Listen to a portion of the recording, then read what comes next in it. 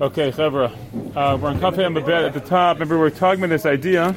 Sadiq Tamar Yifrach, Ke'eres Babanun Yiskeh. So why are the Sadiqim compared to the Tamar and to the Eres? So we said that they each have unique qualities, and it's helpful to understand both. So he says at the bottom of the Kafeh and Aleph, it said, if we only said Tamar and not Eres, I would say just as Tamar, turning the page, Ein Gizo Machalif, its shoot does not regenerate. So at Sadiq also, Ein Gizo Machalif. I think we'd say Chas v'Shalom, like that'd be very bad news. Hopefully there could be continuation after the tzaddik. Rashi says, Av tzaddik ein lo zecher tzaddik ein gizo machlif and he'll be tchet meitim. He won't be part of tchet meitim, or something terrible about that.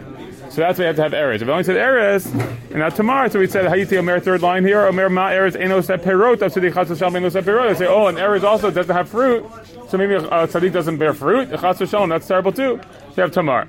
Okay, so therefore we have both. So it says Tamar and Eres. The Gemara says the Eres gizo machlif. Wait a second. Very nice idea. Very nice little comparison. But let's check the botany here. Is it true that Geza that the Eres really has its Geza change? Is that really a thing? And now the truth is I lied. We're not going to check based on botany. We're going to check based on halacha. Ve'atanya. As we're learning the Braita Masachah Bava Batra. Halokeh chilam b'chaviro lakutz. If a person wants to purchase a tree from his fellow, and he wants to cut down the tree, basically. So the halacha is, you're not just allowed to cut down the tree, you have to leave some of the tree as well to continue to grow. Okay? So it says, what's it called? Magbio mina karka tevach. You have to raise up from the ground one tevach. Vikotes, and then you can cut. Okay, meaning it doesn't mean you're lifting up the tree. What it means is you are, when you're making your cut, if this is the ground right here on the top of the table, if that's the ground, you have to rise up one tefach, and then you cut the trunk at that point. And that will give space for the tree to regenerate and to have the shoots start growing out of it. And therefore, you're getting your tree, but you're also not costing the one you bought from the future of the tree. Okay? Besedin hashikma, with this big sycamore tree, shnei tvachim, that in these two tachim, okay, b'betulanta shikma, with what we call a virgin sycamore tree, but it means an untrimmed sycamore, means never been cut before. Shloshat tvachim, you have to raise up 3 tvachim. B'kanim b'fanim, for reeds and for vines. Mina pekak ulamala, from the pekak's like a knot. Okay, like there's like knots in the thing. So like from there and above. Okay. Here's the key point here. For the dekel, which is the palm tree, which is also the date palm, and Eres, the cedar tree, you dig down and can uproot it completely, because its geza, its trunk, anyways, is not going to replace, and therefore it's okay. Now, 2 points about this Braita that cause problems for us. Number one is the simple point that has Eres telling us Ein Gizo Machlif, so when we're making that comparison, it doesn't seem to work. Number two is, the 2 trees we're talking about being different are the Eres and the Tamar, and here it makes them the same. Okay, so what are we going to say about this idea? Gemara says, so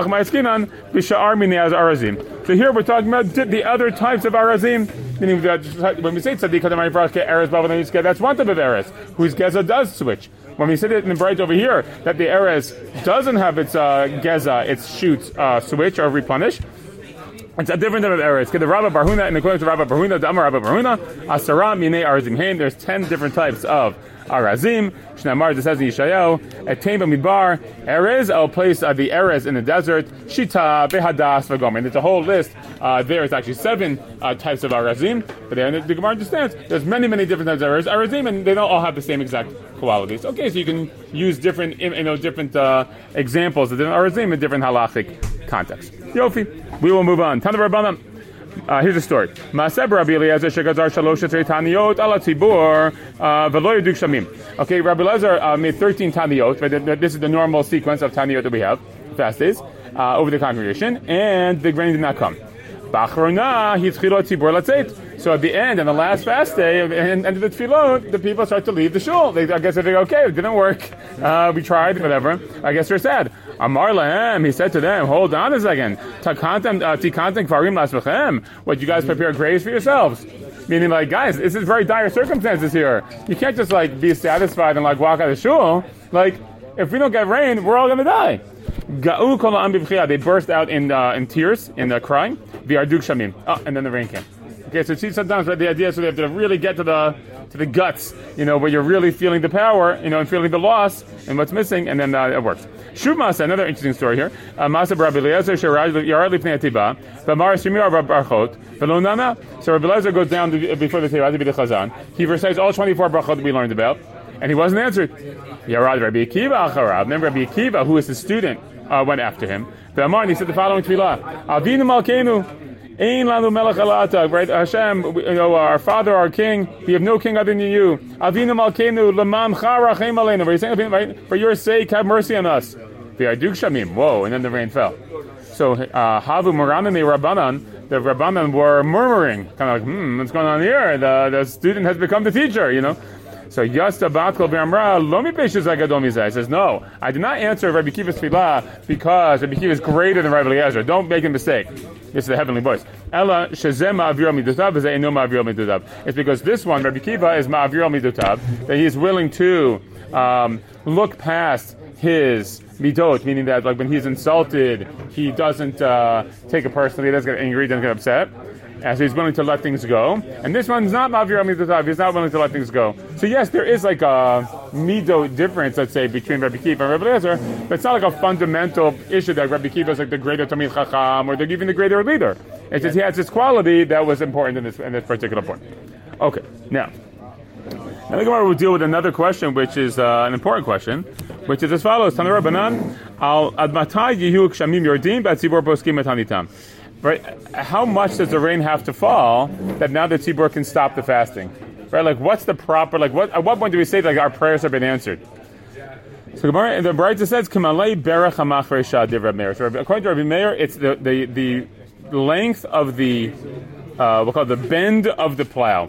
Probably like the blade of the plow, because at some point it bends. So at that point, if it can go into the earth and the earth is soft enough because of the rain, at that point, that's enough to say we have enough rain and we don't have to do it. You see, it also makes sense practically, right? If like the rain is raining enough that you can comfortably plow the ground.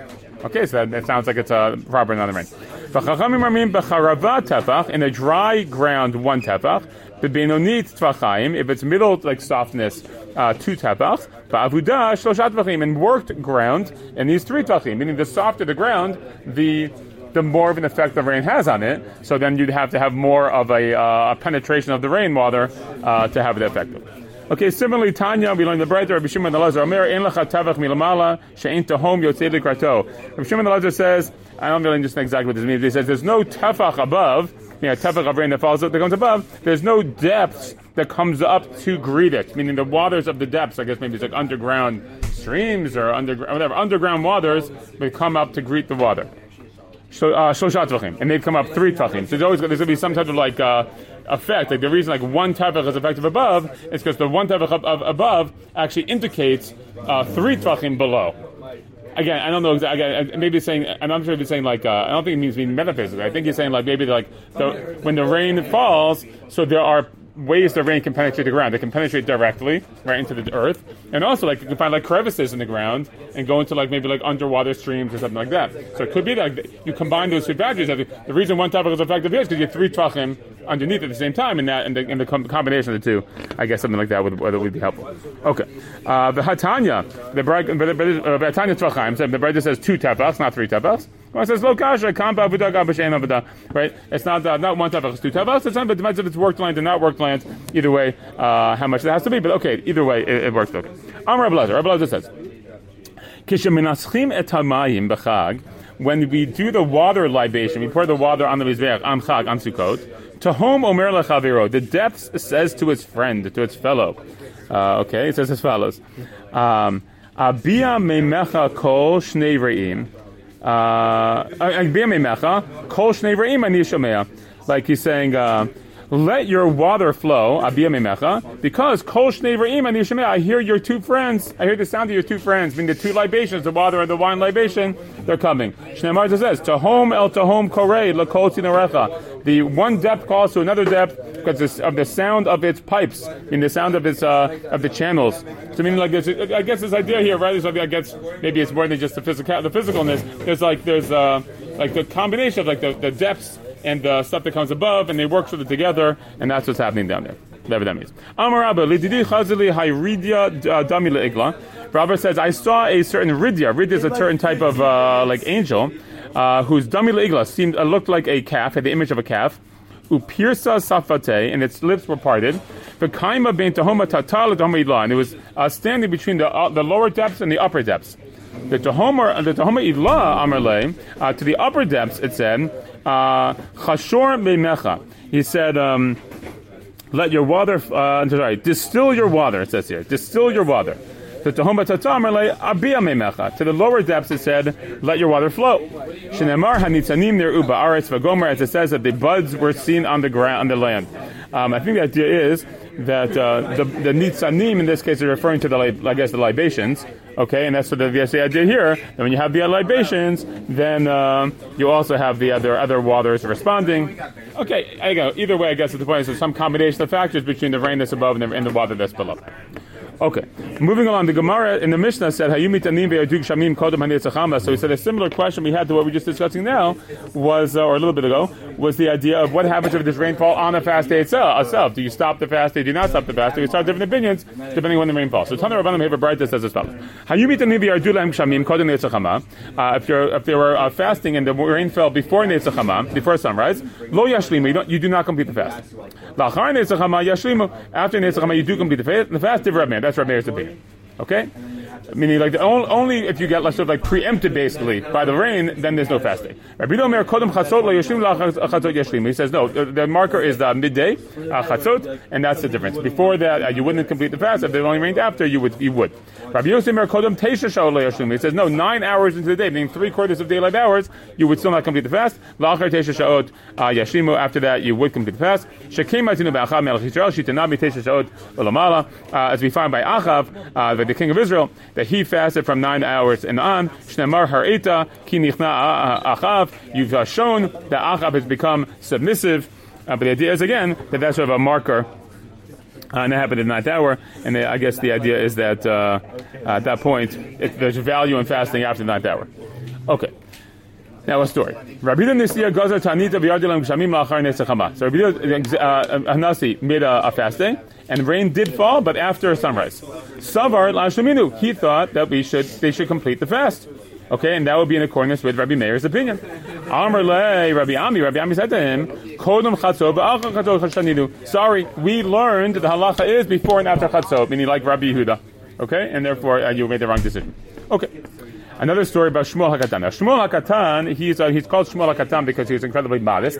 Okay, he's well known in Masechah Brachot for composing the tefillah, the bracha of the Lamal Shinim in the Shemona Esrei, which is a bracha about those in Klal Yisrael who speak against Klal Yisrael, usually to the foreign authorities and things like that. They rat us out, things like that.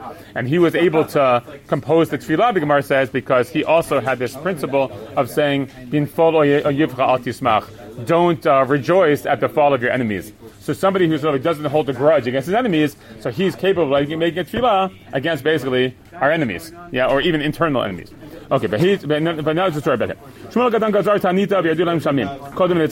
Okay, so he made a fast day, and the rain fell before Netzachama. So people thought to say, wow, this is a great praise of our community, because apparently we don't even have to daven, and boom, our kivyachol tefillah were answered, but we didn't have to do this tefillah. Amar Lahem, he said, he's much more modest. He said, hold on. Let me give you a parable this is similar to. This is like a servant who's asking for like a prize or some type of benefit from his master. Amar Lahem, so the master says to his people, Tnulo va'alish makolo. Just give it to him, and I don't have to listen to his voice. Meaning, like, sometimes you get answered not because you're so beloved or you deserve it. It's just like you're so annoying. Right? And I don't want to hear from you. So Shmuel comes to saying, we don't know why the tefillah comes. Maybe Hashem simply saying to us, I don't want to hear your dumb tefillah. I'm kind of sick of you guys. And sometimes, so even though it's a benefit for us, it's not always a reward, which is interesting. Okay, so another fast day, the rain came, it's in fast day, but it came after sunset. Okay? I guess it means the previous day? Sunset, sorry. No, meaning after the day. So the people said, wow, okay, I guess our tefillah really effective. The whole fast day. Now it's nightfall, and boom, the rain came. That's pretty much immediate service. That's great. So Amalem Shmuel, lo sheva shel tzibur. Sorry, no, not so fast. It's not necessarily the praise of the tzibur. Why? Elam sholacham mashal ma'adim. I'll give you a different scenario, different parable. Same idea. That ever wants something positive from his master. He says to his people, wait him out, right? Make him sweat it, sweat it out a little bit. Wait, it literally means wait for him until he's sort of means like sort of like to disintegrate, kind of like this, sort of like falling apart, and they're getting so upset. Don't let you give it to them. Okay, so it's saying like, yeah, Hashem is basically playing with you in some sense, right? And it's not because He loves you so much, you guys are so great. It's that it's part of the punishment, it's part of the issue. Okay, so according to Shmuel HaKatan, he's being so harsh.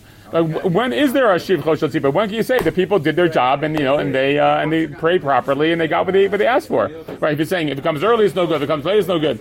So he says this: Amar mashiv haruach v'nashav zika.